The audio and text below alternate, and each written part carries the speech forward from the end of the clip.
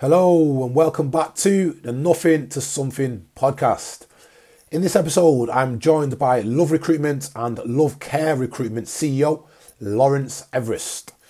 In this episode, you can expect to hear whether uni is right for you, what it takes to build your own business, the importance of having the right people by your side, top tips for career success, plus so much more. Guys, before we get started, please like, share and subscribe for further content. And I'll see you on the other side.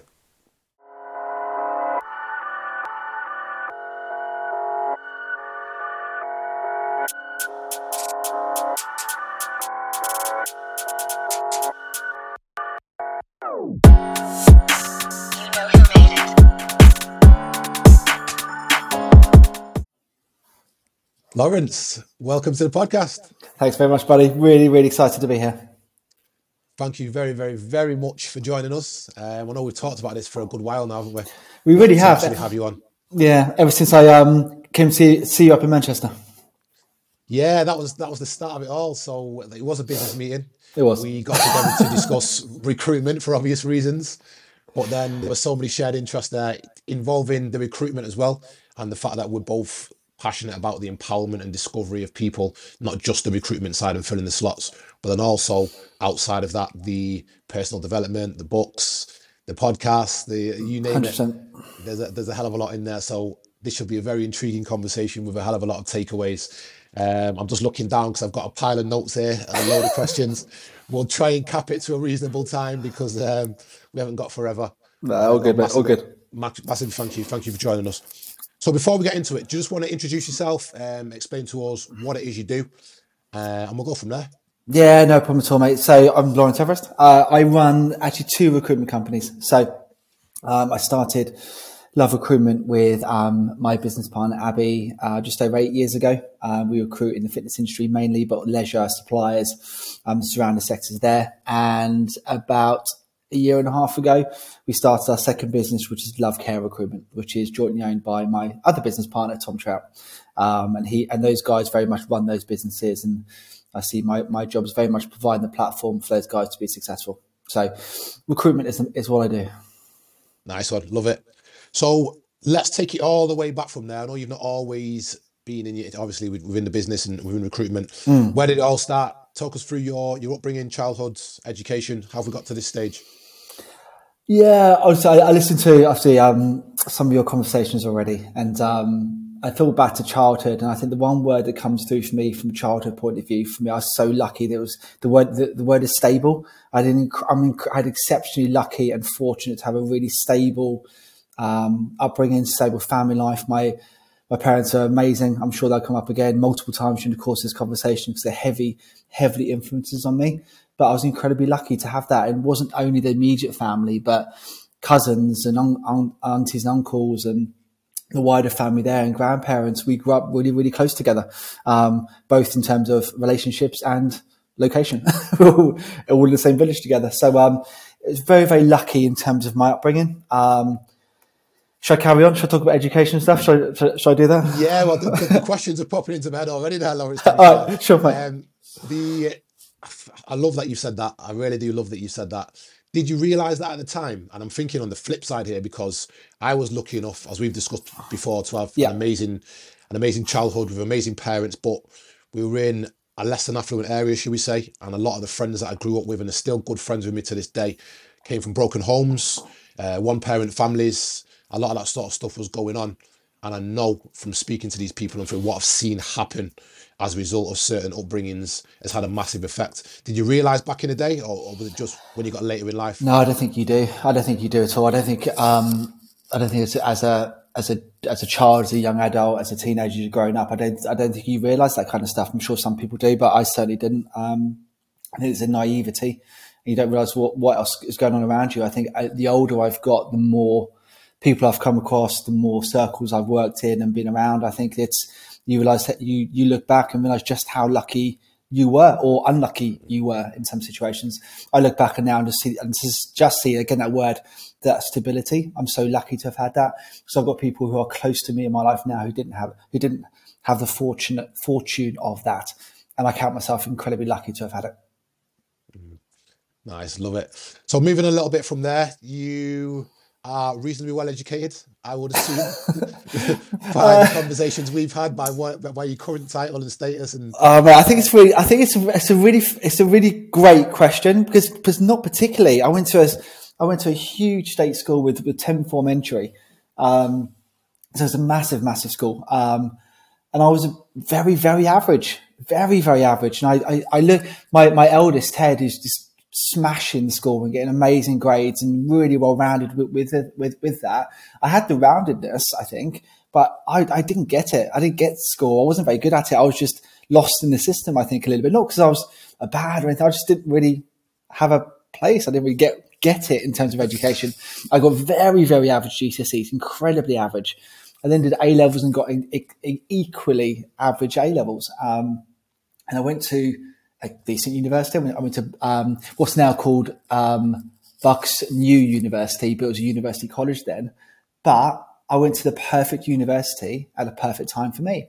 It was small, and I was surrounded by people who were like me. I chose to do leisure management and sports studies, and everyone else chose to do the same thing. So I was surrounded by really similar people. And that I almost kind of came of age at that point. I kind of grew up at university. I suddenly started to have it crystallize in my head what I wanted to then do. And I was surrounded by people like me. And it was a great time. And I grew up a lot. I started to get what studying was and how to learn at university. Whereas I didn't really have that in school at all. with you. I didn't go to uni. Not a lot of my peer group went to university, to be completely honest. It's something that I always toy with from time to time. And you see the memes now, everybody's on social media. And you see the memes around how much it costs to go versus how much this new Gen Z are making on YouTube and that sort of thing. I know there's a massive, we're at both opposite ends of the scale there, but looking back, would you have gone to uni apart from the social aspect? Do you think it's played a pivotal part in the person you've become? I think the first thing was I was the first person in my family to go to uni. My dad's a window cleaner. My mum worked part time, and I think I was very lucky that I was the first person that had the opportunity to go. It was, I think, it was a very proud moment for mum and dad, and it's very proud for myself. But again, that's on reflection now. I'm 43 and old. Would I still go knowing what I know now? Absolutely. I don't know I think potentially some stuff we'll talk about is any regrets in your life going forward. There is none. I wouldn't change a thing because it helped shape me. It's from the people I was at university with, I still come across to this day. An example of that is, this is not a shameless plug, I promise, but on my podcast, I've got a guy called Dan Jones who just released this week. Dan and I are at university together. Now Dan runs his own business in the health and fitness industry now.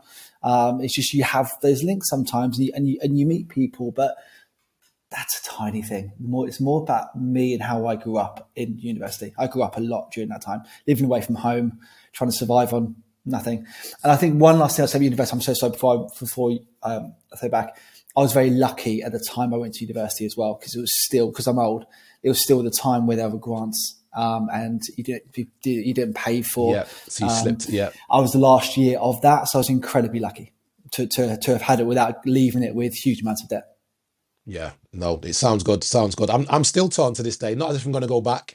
I've not got a time machine by any means, but I've had different periods in my life to where I think I wish I'd have gone that route. Should I still go in more adult learning and try and go that degree route? And other times where I think, no, it's not so much needed. So and what do you think? Interesting to see the different accounts. As I say, I've toed and froed since I personally got more into the leadership development, coaching, mentoring side of what I do now over the past 4 to 5 years. I've had periods where I've certainly weighed it up and I've discussed with my fiance about going back to university or going into university to do a part-time degree. But then when everything mounts up, as we'll get to in a little bit, and we're talking about spinning these plates and juggling life, I think it would be very, very demanding at this stage. But I'm sure we'll get into that in a little bit. Sure. So just going back to what you just said there, one of your key takeaways from university or of what you've just explained is the networking that you've taken away, the people you know. That, for my money, coming from where I come from, a little bit of a struggle coming through adolescence, although everything was amazing at home. That is one of the biggest struggles for people from my background, in my opinion. Yeah. Coming from a certain social status, being stuck within a certain peer group. And when you're stuck within that, there is a big wide world out there with loads of connections and people you can connect with, especially nowadays in an information age where we've got the internet and we've got social media, etc. But you don't get it. When you're stuck in it and you can't see it, you don't understand that. How important is that networking factor? I'm not sure it's as important as people think it is. I think I gave a good example of that. And I think some people probably in some circles, it's more important than others. I believe networking is really important, and it's vital to what we've done in our business. And we've been working with the same people now for years and years and years. It's because we're friends, we built a relationship, if we've networked from that capacity. But I don't think just because you meet someone at university, that's going to impact the rest of your life necessarily. I think I've tried to live my life in a way that I build great friendships and great relationships, and they maintain throughout life. So I think network's important from that regard. I don't necessarily think it's maybe as important going. The people may think it is from university. Oh, you go to university means you have a network. I'm not sure that's quite the case. If I'm honest. Yeah, fair play. Moving away from education a little bit, talk us through your elusive job history. Oh man, seriously, it's been. I'm old. Seriously, I'll be as fast as I can. I left university, and when I was leaving university, it was one of two things: either going to be sports development, and I'm still very passionate about that. And I've always wanted to help more children, more people do sport, and I kind of do it in a kind of way now through Love Care. Or is to go into health and fitness, and I couldn't get a job in sports development, so it was health and fitness. And my first job was with basically a startup called Solutions Health and Fitness. They opened up the first club in Walthamstow. I was lucky enough to have stayed with them for about 4.5 years. Moved from a duty manager, assistant manager, to be a GM of their site in Croydon.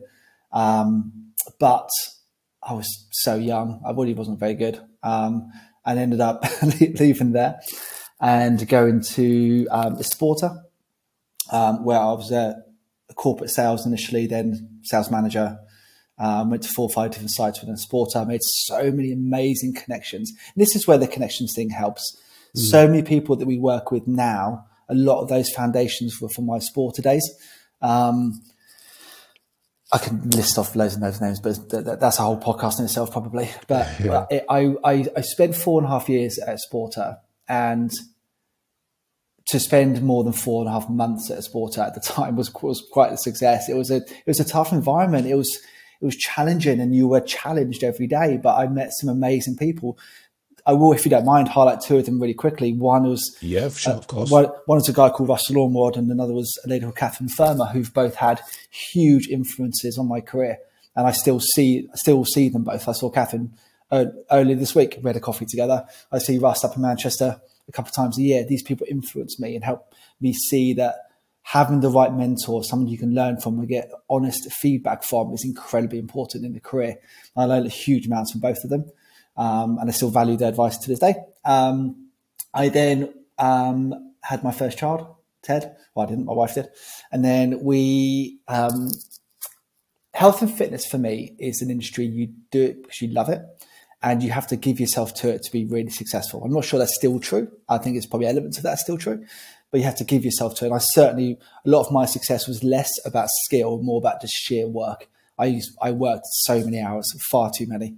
And when I had Ted, I couldn't do that anymore. I couldn't be that guy anymore. And so I went to meet Leisure Jobs, who were the biggest recruiter at the time in terms of doing that. And they offered me a job, and I worked there for 5 years. I met Abby. Abby's my deputy. Now it sounds like a love story, doesn't it? And we decided we wanted to run our own business, and we did. And that was 8.5 years ago. And then we had 8 years of love, and it's been a fantastic journey, which I'm sure we'll get into a little bit later on, but it's been a fantastic journey. Amazing. So you've always been in and around the sort of fitness industry. Absolutely. Yeah, absolutely. And no regrets? None at all. I love it. Enjoy it, yeah. I do. I do love it. And one of the reasons why it's very tough to leave being in Clubland, because I enjoyed being in Clubland. I enjoyed it.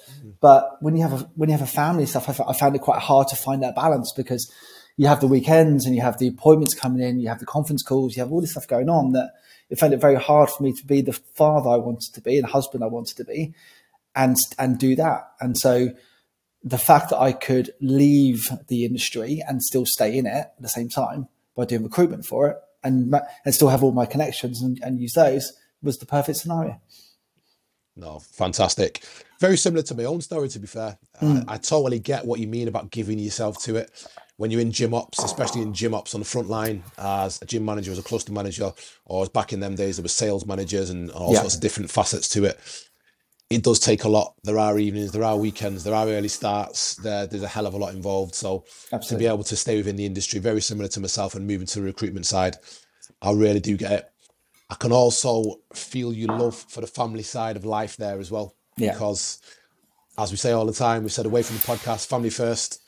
But I think what we're doing within the business, or what we've done across so many years, the qualities we've taken from that are transferable, and we can certainly put them into the family life. And we try anyway to make things run as smoothly as possible and support. But I'm sure we'll get into it, but that's one of the main things that came from that first conversation we ever had. Is I think we're very similar in terms of how we see life, in terms of how we see our work, how we see the balance between that, the aspirations of wanting to keep learning. And I think the more you have the right kind of pillars like that, the more you'll keep learning and improving and get better. Don't get me wrong, we all make mistakes, and sometimes I get the balance wrong, but by and large, I think if you have the right foundations and you want it to be a certain way, more often than not, it will work out that way. Does that make sense? It does. It certainly does. It certainly does. Awesome. Right. So we're on love. Let's get into love recruitment and love care recruitment. First and foremost, by the sounds of things, you didn't always see yourself going it alone. It's not always been an entrepreneurial mindset type of thing. No, not at all. You just kind of headed that route out of chance with the birth of your first child. Yeah, absolutely. I think my dad's a winner cleaner, had his own business basically his entire life. I think I always wanted, I think it's an important distinction to make. I think it's a distinction I want to make at this point.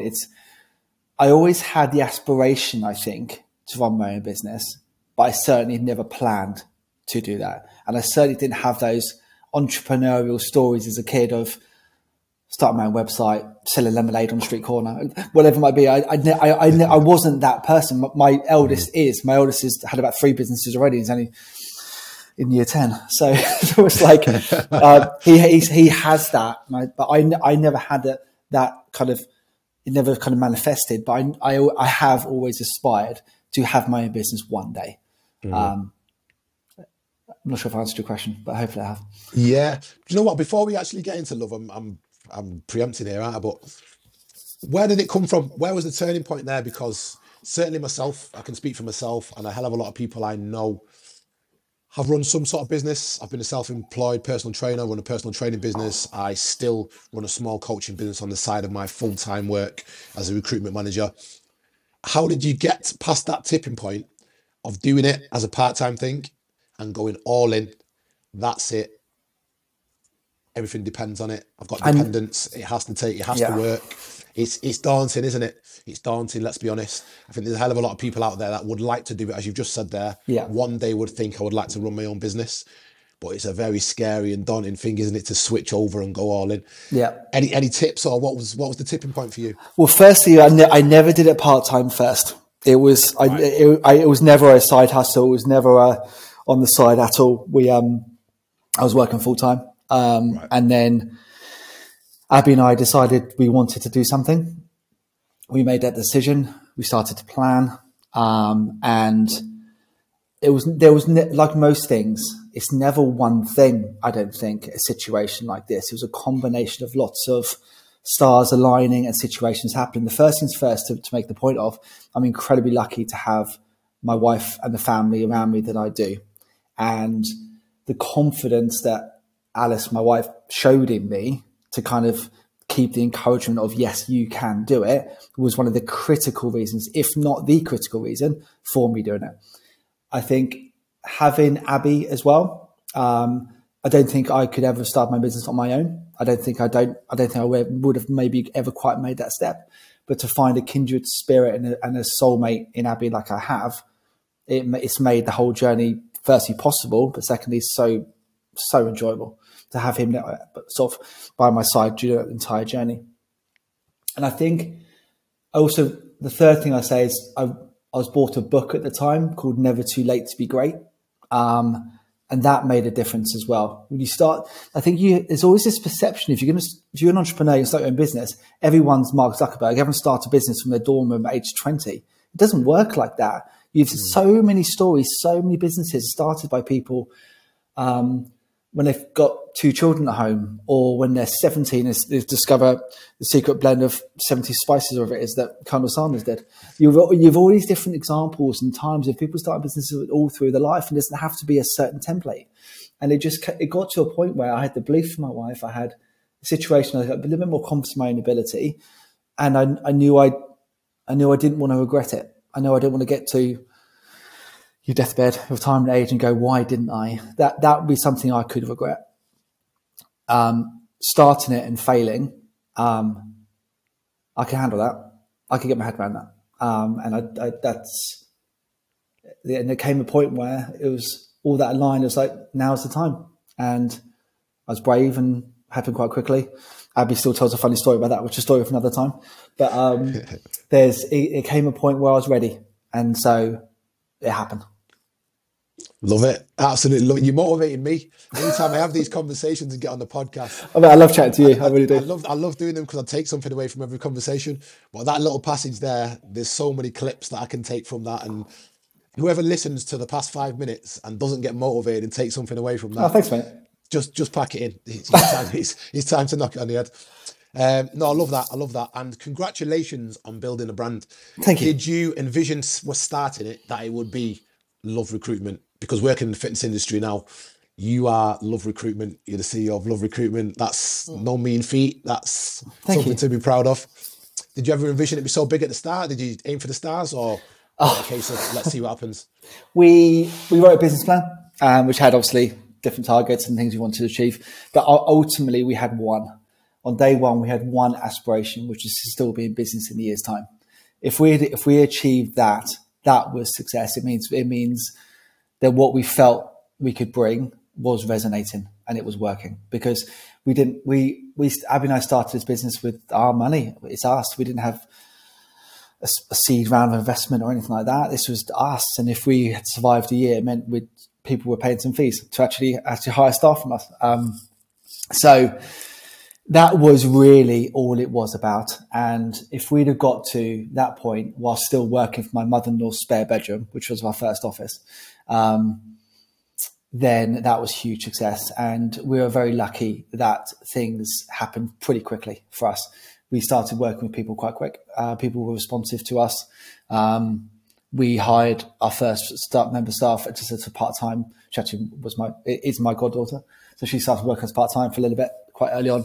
And then we hired a girl called Sky Vardas, who was our first full-time employee. She's now back in Australia. She's amazing. And we hired her after about 8 or 9 months. So we were able to grow quicker than we thought we would. And that was 8 years ago. Fantastic. There's more to the story than that, also, but yeah, no, a hell of a lot more. We've discussed a few further bits. Just while we're talking about the brand, just explain to us, Lawrence, who's it for? Who comes to Love Recruitment? From both sides, let's say, in terms of looking for a job or looking to find quality employees.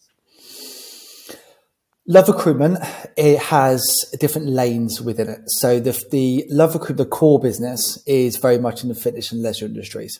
So the core business that we do has kind of 3 main lanes, really, which is commercial fitness. So our people we work with the most is obviously yourself. And that is all the big box type operators, the big chains that we work, which is headed up by Cam, which is phenomenal, by the way.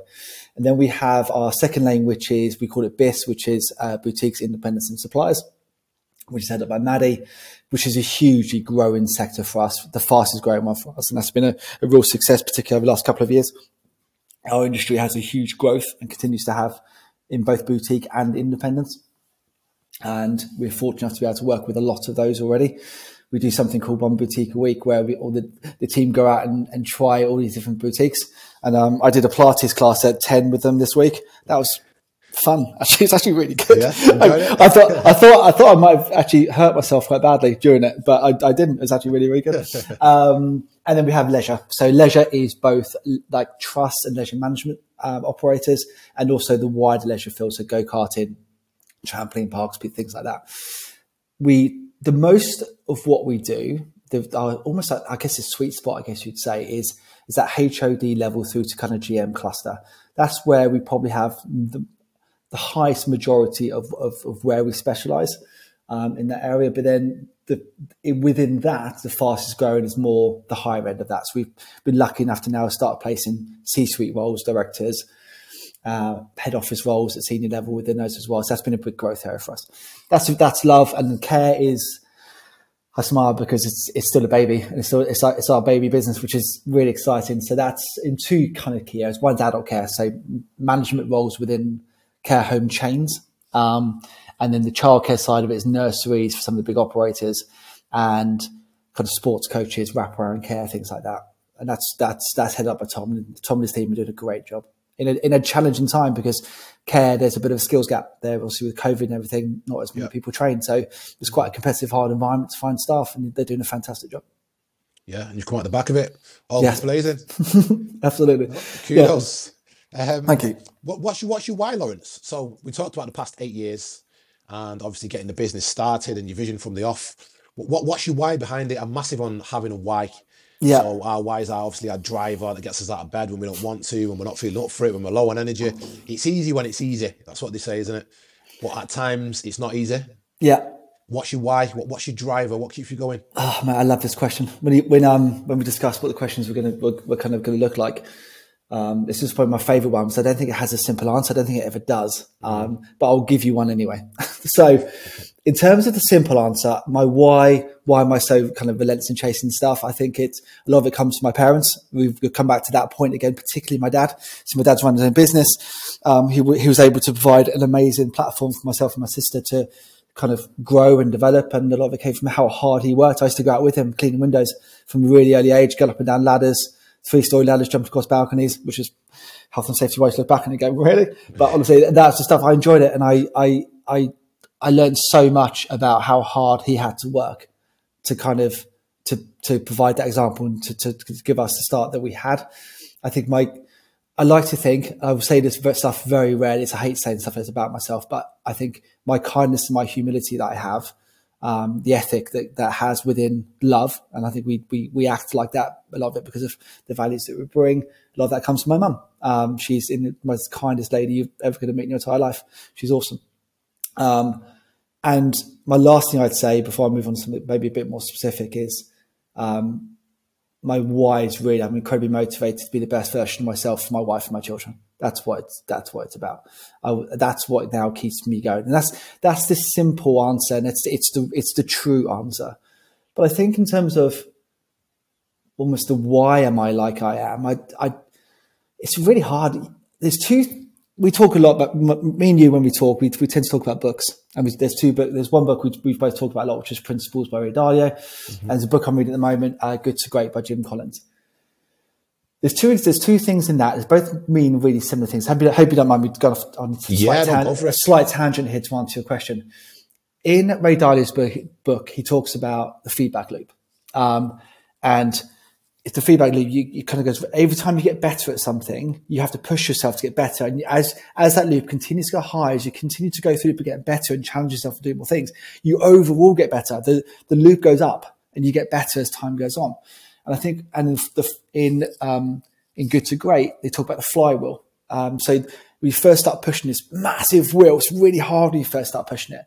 But the more you do the right things, the more you learn, the more good things, bad things happen to you and impacts in your life. Without realizing it, you start pushing the wheel faster. And the faster it goes, the easier life becomes. And only when I've got older, as I've got older and I've read more, I can start to read stuff like that and I apply it to my life so far. And I kind of think that's kind of why I am like I am.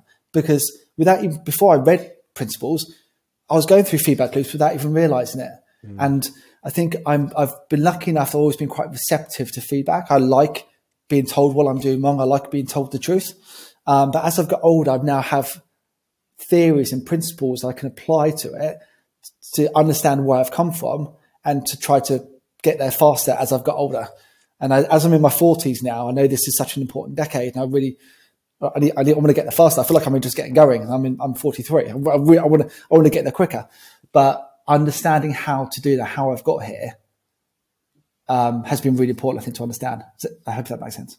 That certainly does make sense. Does it? Again, a lot of it's resonating. A hell of a lot of it's resonating. I'm in a very similar place myself. Not far off you on age there, catching you up. But no, I'm taking. You look a lot younger than me. I'll take that. It's just good lighting. That's all it is. Like, but taking a hell of a lot from that. I think with the striving for success, if you're anything like myself, I think a lot of it comes from having the humility and willing to be vulnerable enough to learn, if that makes sense. I think a lot of people shut off. They don't want to be told the wrong, don't believe in the constructive criticism. There needs to be a level of humility there to understand that we're not the person that we could be. So yeah, a fantastic why. Some great content in there.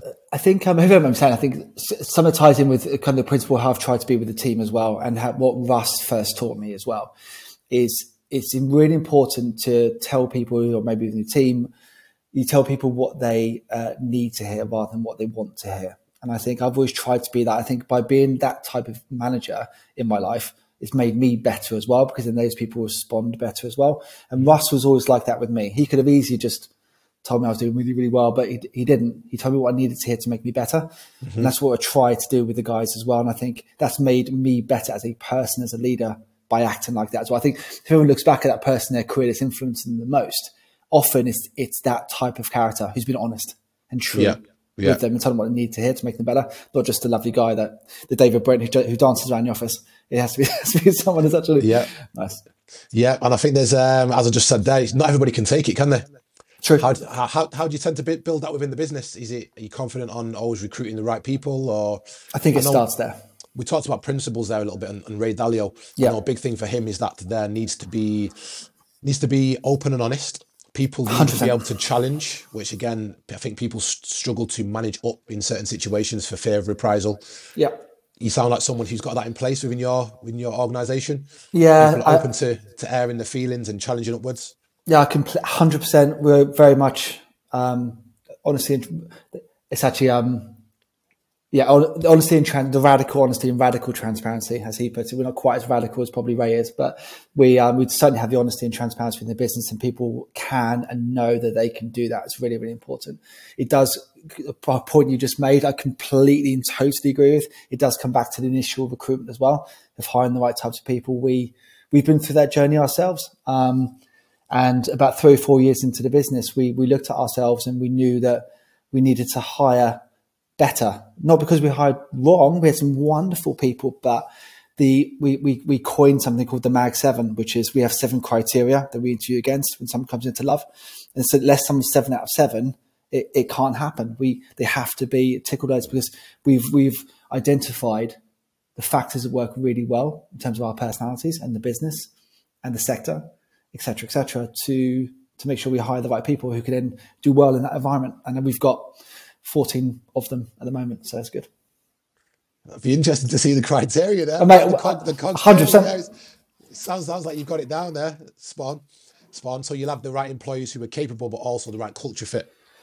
Yeah, and don't get me wrong, you don't always get it right. But if you adhere to the set of values, to what you actually want to hire against, and you're true with that, you'll get it right more often than not. Spot on. Right. So moving a little bit, away from the business per se. Okay. I'm going to talk about juggling life. I know we've talked about this away from the podcast. We mentioned it a little bit earlier on in the podcast. I am a man who is very driven and very ambitious. Like you just said earlier on, word for word, I am obsessed with becoming the best possible version of myself, whether mentally, physically, in what I can achieve as an individual, or providing the best for family, etc. How do you juggle what you're doing? Because you're running this amazing business with all these different facets of it, managing all these different employees. You've got a family to look after, missus, kids. How do you prioritize? How do you make sure everything's going as well as it can be? Oh, there's no answer to that. There's no simple, mate. You know that better than I do. I'm glad you said that, mate. I'm glad you said that. There isn't. I'd relax. There's an answer. There's an answer which I'll try to articulate, but there isn't. It's not about kind of giving a frame. These things happen over time. That's the feedback loop. That's the flywheel. You get better as time goes on. I used to be awful at it. I was way too much on the work side, and it wasn't fair in terms of the home life, etc., etc. But over time, you just get better. You get in sync. You constantly try to work in sync with those around you. If I talk family life first, I've mentioned it a couple of times. I don't say it lightly or flippantly. I'm so blessed to have an amazing wife, and we're a proper team, and we work together. That's not Alice supporting my work. That's me supporting hers massively as well. Alice runs a department for the Brit School. It's a big old job. We support each other. We help each other, and that's, if you start with that as your starting point, you find you get in sync and you work in balance, and you realize you're a team quite early, and we're a good team from that point. In work, Abby and I and Tom and the team, we talk about being in sync a lot. And if you're in sync with each other, and obviously it comes up in Ray Dalio's book all the time, which is, we talked about how we need to be aligned all the time, but we now use the word in sync because it came from Ray Dalio's book, which I've made everybody read. But being in sync with Abby is one of the most important relationships I have in the business, and with Tom as well. Because if we're like that, it means our business will work the best possible version of itself it can be. So we're on the same page. We're not fighting agendas. We're not trying to do different things. We know what our jobs are within the business. We know what our lanes are, which means the whole machine of the business works better. I hope that makes sense. Certainly does. I think there's a theme here throughout the podcast, amongst other things. There is a massive importance on the people you surround yourself with. Massively so. Regardless of how much we put into ourselves and how ambitious we are and the things we want to achieve, having the right people around us, by the sounds of things, has worked wonders for yourself. And I know very similar in my situation. And it ties in with the feedback thing as well, because I think you have to be open to that. So one of the key reasons why we've been able to grow, we used to call it our 6 to 7 people problem. We couldn't grow past 6, 7 people. Was one of the key reasons for that is actually I was in everybody's way. I had to get off the pitch and create the space for everybody else to start to develop and do their thing. But that came from me going to the UK Active Future Leader Conference in Barcelona, and 2 people, and of course Steve Ward, who used to be the CEO for UK Active, and Jack Shakespeare, who we've had on the podcast as well.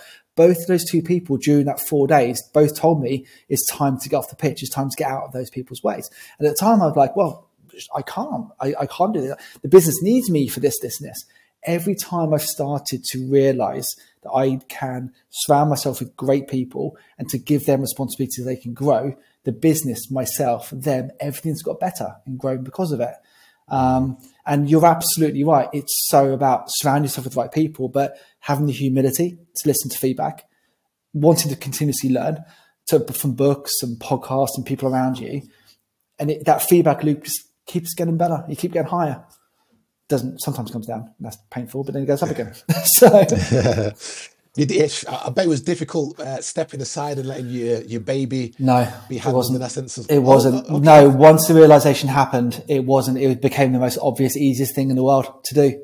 I had a painful coach ride. So we were in Barcelona doing this course thing, and I'd had the meeting of that. I presented, and that feedback came, and I was basically silent for the coach journey from there to where we went out for dinner.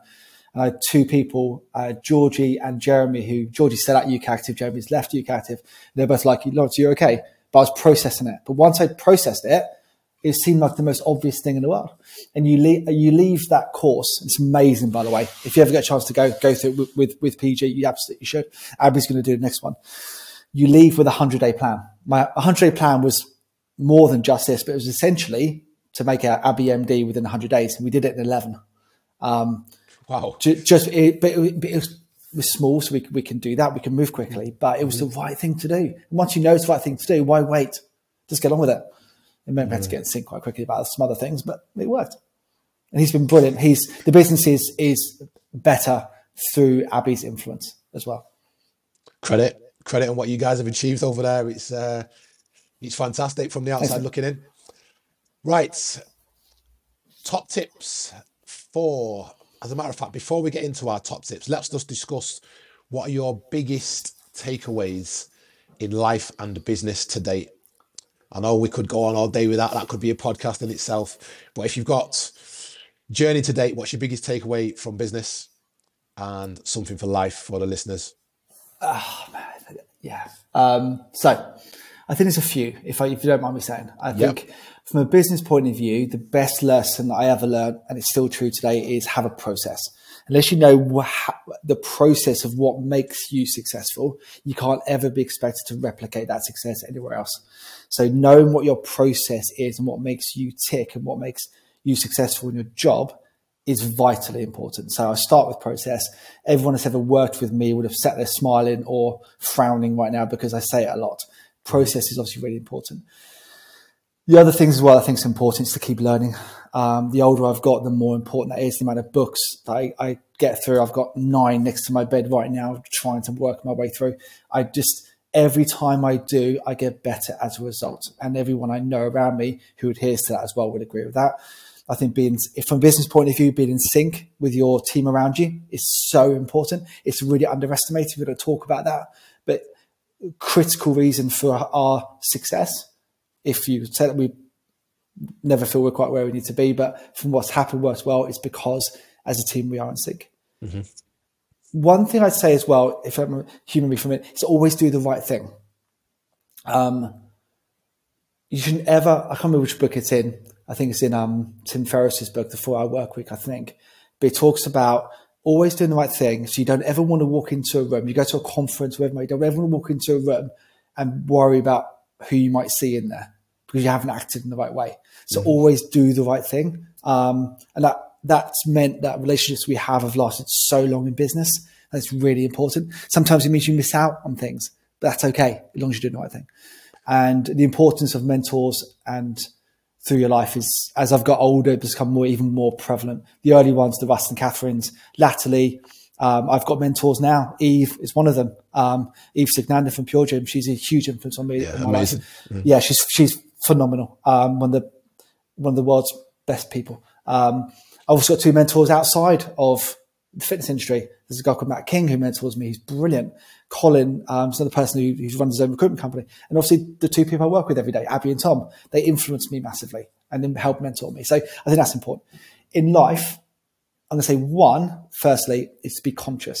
I think when you get home, you're home. So be home.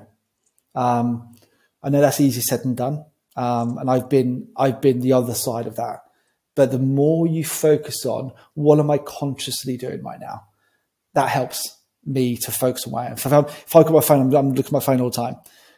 If I can go, right, I'm actually at home now. I can't influence that now. So be at home. Or if I want to give myself a chance to go and watch The Mandalorian, I've just got into that's really good. I'm way behind the curve in that. But if I want to, that's okay. But consciously do that. Have that time to do that, but be conscious. Other than that, I think all the lessons I've just said for business actually apply to personal life as well. Keep learning, always do the right thing, be in sync with those close around you. That's what I'd say about the personal life. I think it's actually exactly the same. Absolute gold. Absolute gold. A lot of it's very simple as well, isn't it? But do we actually do it? I always do the right thing. Anybody who has got their head screwed on, who's a genuine person, should realistically do the right thing. But we cut corners. Do you know what I mean? We take shortcuts. We sometimes take the easier route, or we search for the easy way out at times. Yeah.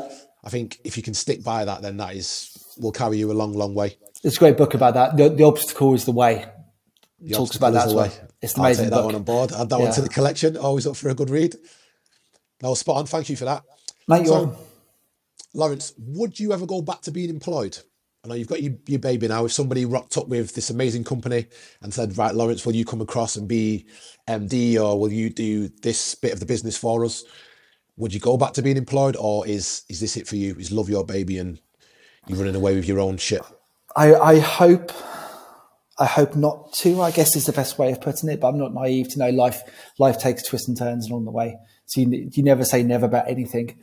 But I love my job. I love the people I work with. I love the balance that this, by running my own company, enables me to have, that I get to work from home today if I want to. Rufus is my middle child, has 2 football matches after school today, so I get to go and watch those. If something happens like that, I get to go and do that. So I like that the freedom, I get to be creative and put my own ideas and principles and my values onto a business, and the flexibility that gives me for my life that I want to lead as well. I love my job. I love the people I work with because of those reasons. So for those reasons, I hope not because I don't think I can work for someone else anymore, but I like what this allows me, the life that it allows me to have is the answer I'd say to that. Spot on. That is definitely something that resonates once again with myself. And I think the older you get, we keep referencing the fact that we're getting on a little bit, don't we, around that big 40 mark. That is something that I think comes with time and maturity and age. Not saying that the finance isn't a big factor, but the older you get and the more mature you get and the more family comes into play, etc., we start to realise that time is where the real value is. Being able to work on your own time and sort of attend the school plays and do the things with your kids that you need to do, as well as being able to take care of business. 100%. Huge, absolutely huge. That true family man. Without a doubt. Right, it would be remiss of me to get into the weekly episode questions without just touching on a few last bits, since you are CEO of Love Recruitment. So for anyone who's ambitious, wanting to get ahead in the early stages of their careers, can you give us any advice on, first and foremost, keys to getting ahead? What are the fundamentals they need to take care of? And secondly, any interview tips? Yeah, no worries, mate. In terms of interview tips, that's quite an easy one to deal with. And I hope this comes across in the right way. But the first thing I'd say is there's lots of good resources out there. And we do provide some of those. So there's a podcast we have, which Love Your Career podcast. This isn't a shameless plug. This genuinely, the reason why I'm saying it is we've had some amazing guests on so far, you being one of them, and you're the next one to be released, with experts talking about their journeys, how the decisions they've made, the tips that they bring as well. And we highlight those. There's also some blogs on our website as well where I talk about tips like that. But just generally, in terms of interview tips, there's thousands. Fundamentally, always be prepared is the best first tip I can possibly give you. So if you're going for an interview, be the absolutely best prepared you possibly can be.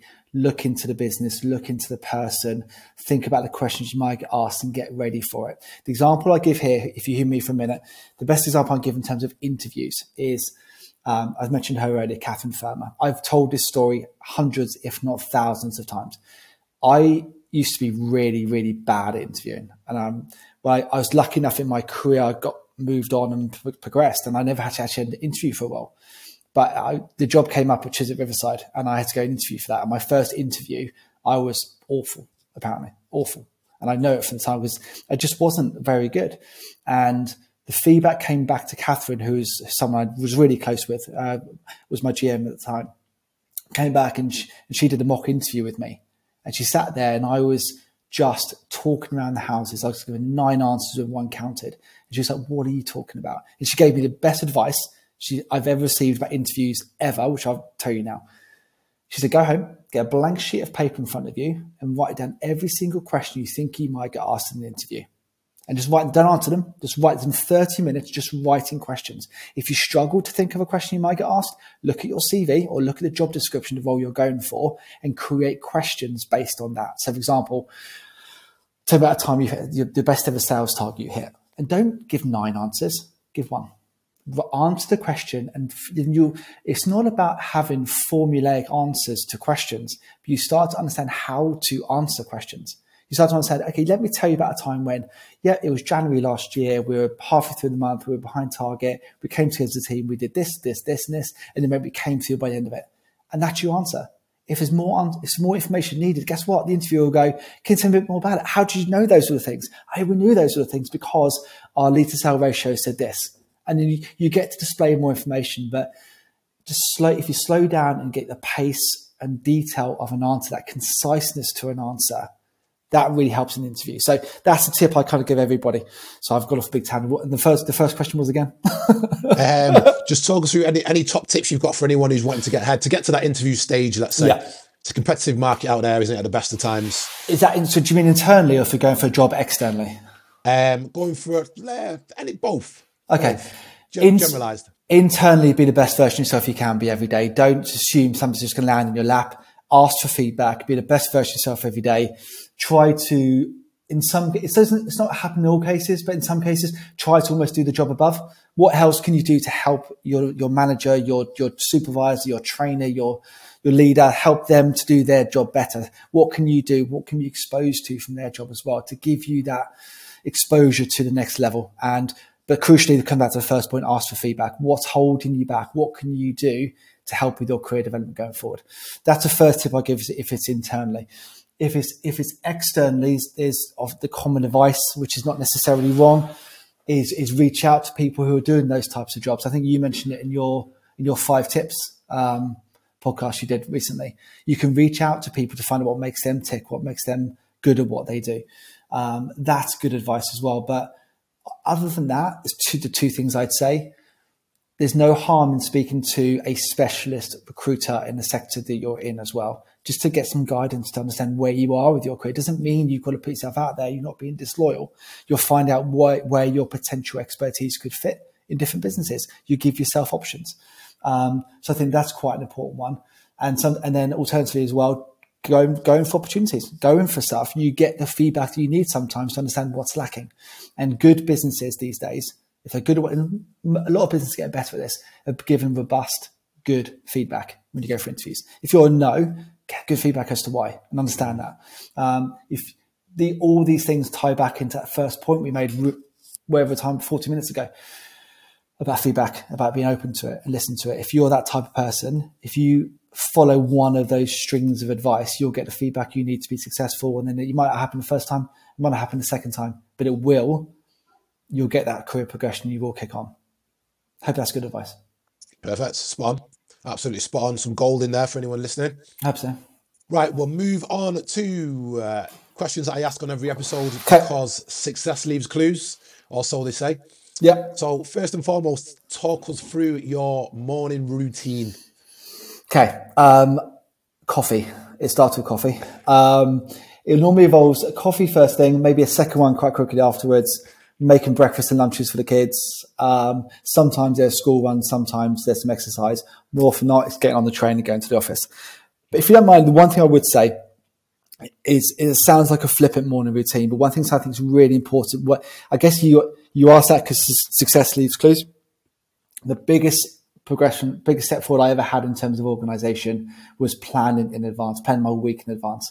So on a Sunday, I plan my personal life in my diary, my fitness, what I want to do fitness-wise during the course of the week, and I plan my machines. So everything that I'm responsible for in my business, I try to look at as a machine.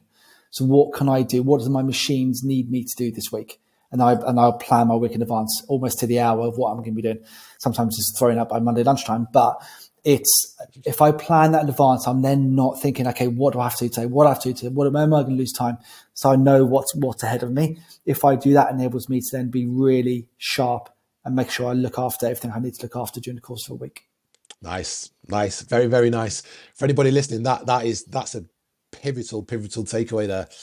I have been that guy and I've also not been that guy.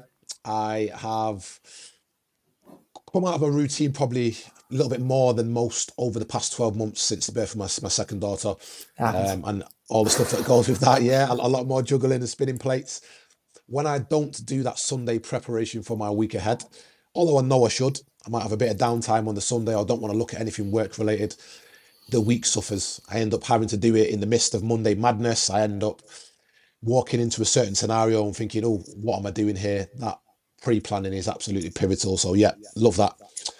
Next one is Lawrence. Tell us what percentage of the time you are on it. So I asked this question in reference to Eat That Frog by Brian Tracy, I think it is. It's also referred to a lot by Dan Pena, the multi-billionaire. Yeah. They say that when you are on it, you are contributing to something which is for the greater good. It's either your personal or professional goals.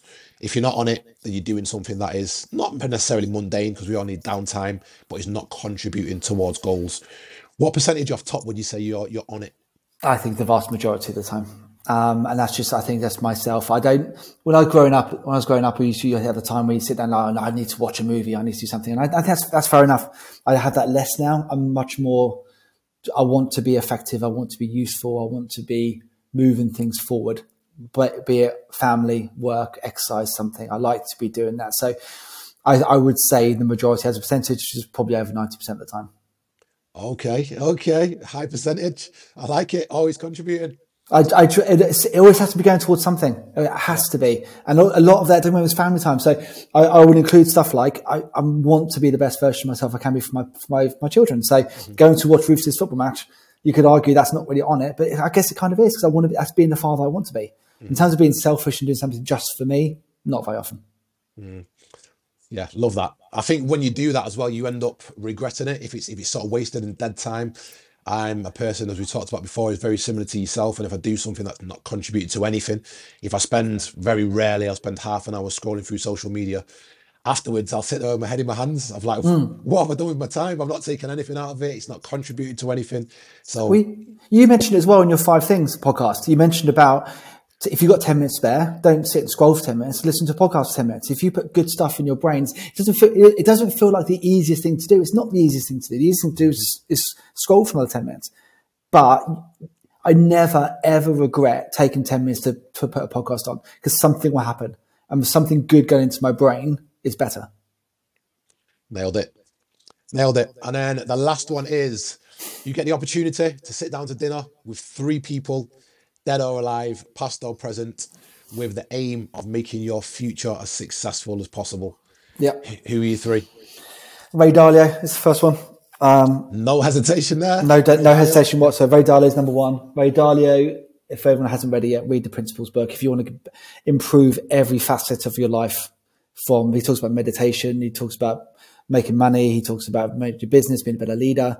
Those principles of life, I think is brilliant. I've read it twice already, and it's a big old book. So if you haven't seen it, that's quite an achievement, I think, to read it twice. And I visit it most days. My second one is David Attenborough.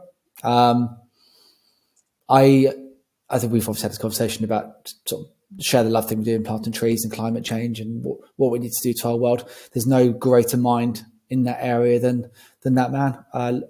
How we now share the love is based upon the documentary that's on Netflix that he's put together. It's actually, the answers are already there in front of us. We have the answers already of how we save our planet. We just have to execute them and do them. And if I can get even more answers from him, that'd be great. And get his guidance of actually how to do it. I'd love to pick his brain even more. And however lame it sounds, the last one is my wife. I've never had a dinner with her that I haven't enjoyed or haven't developed from. And I would love to have her talking to Ray Dalio and David Attenborough and stuff as well. I would, the chance you get to spend time with the ones closest to you has to be high value. So it'd be my wife. Mate, I absolutely love that. I really do. That's the first time we've had that. And I might have to steal that one if I'm ever asked the question. No, that's not just for selfish reasons and brownie points either, but that's a fantastic answer, honestly. Yeah, it's the truth. And that about wraps us up, Lawrence. Nice. So we'll get into your contacts and social handles, websites, etc. in a second. But first off, I just want to say once again, a massive, massive thank you for joining us. A massive congratulations on love and love care and everything you guys are achieving. Not just for what you're contributing towards the greater good and providing as a service, but also the culture that's evident. I work with your guys quite regularly, and the culture and the energy that's in there is evident. So thanks, some fantastic work going on there. And also, lastly, but by no means leastly, what you're doing with the state of the planet. You released some comms the other day on the connection between Pure Gym and Love Recruitment and what that in the last 12 months has done and how many trees it's planted. And I was honestly like, that can't be right. There must be a few extra zeros on there. So it's no mean feat. Congratulations on what you're doing there. It really is incredible. Just before we wrap it up then, Lawrence, do you want to just tell us where we can find you guys, social handles, website, etc.?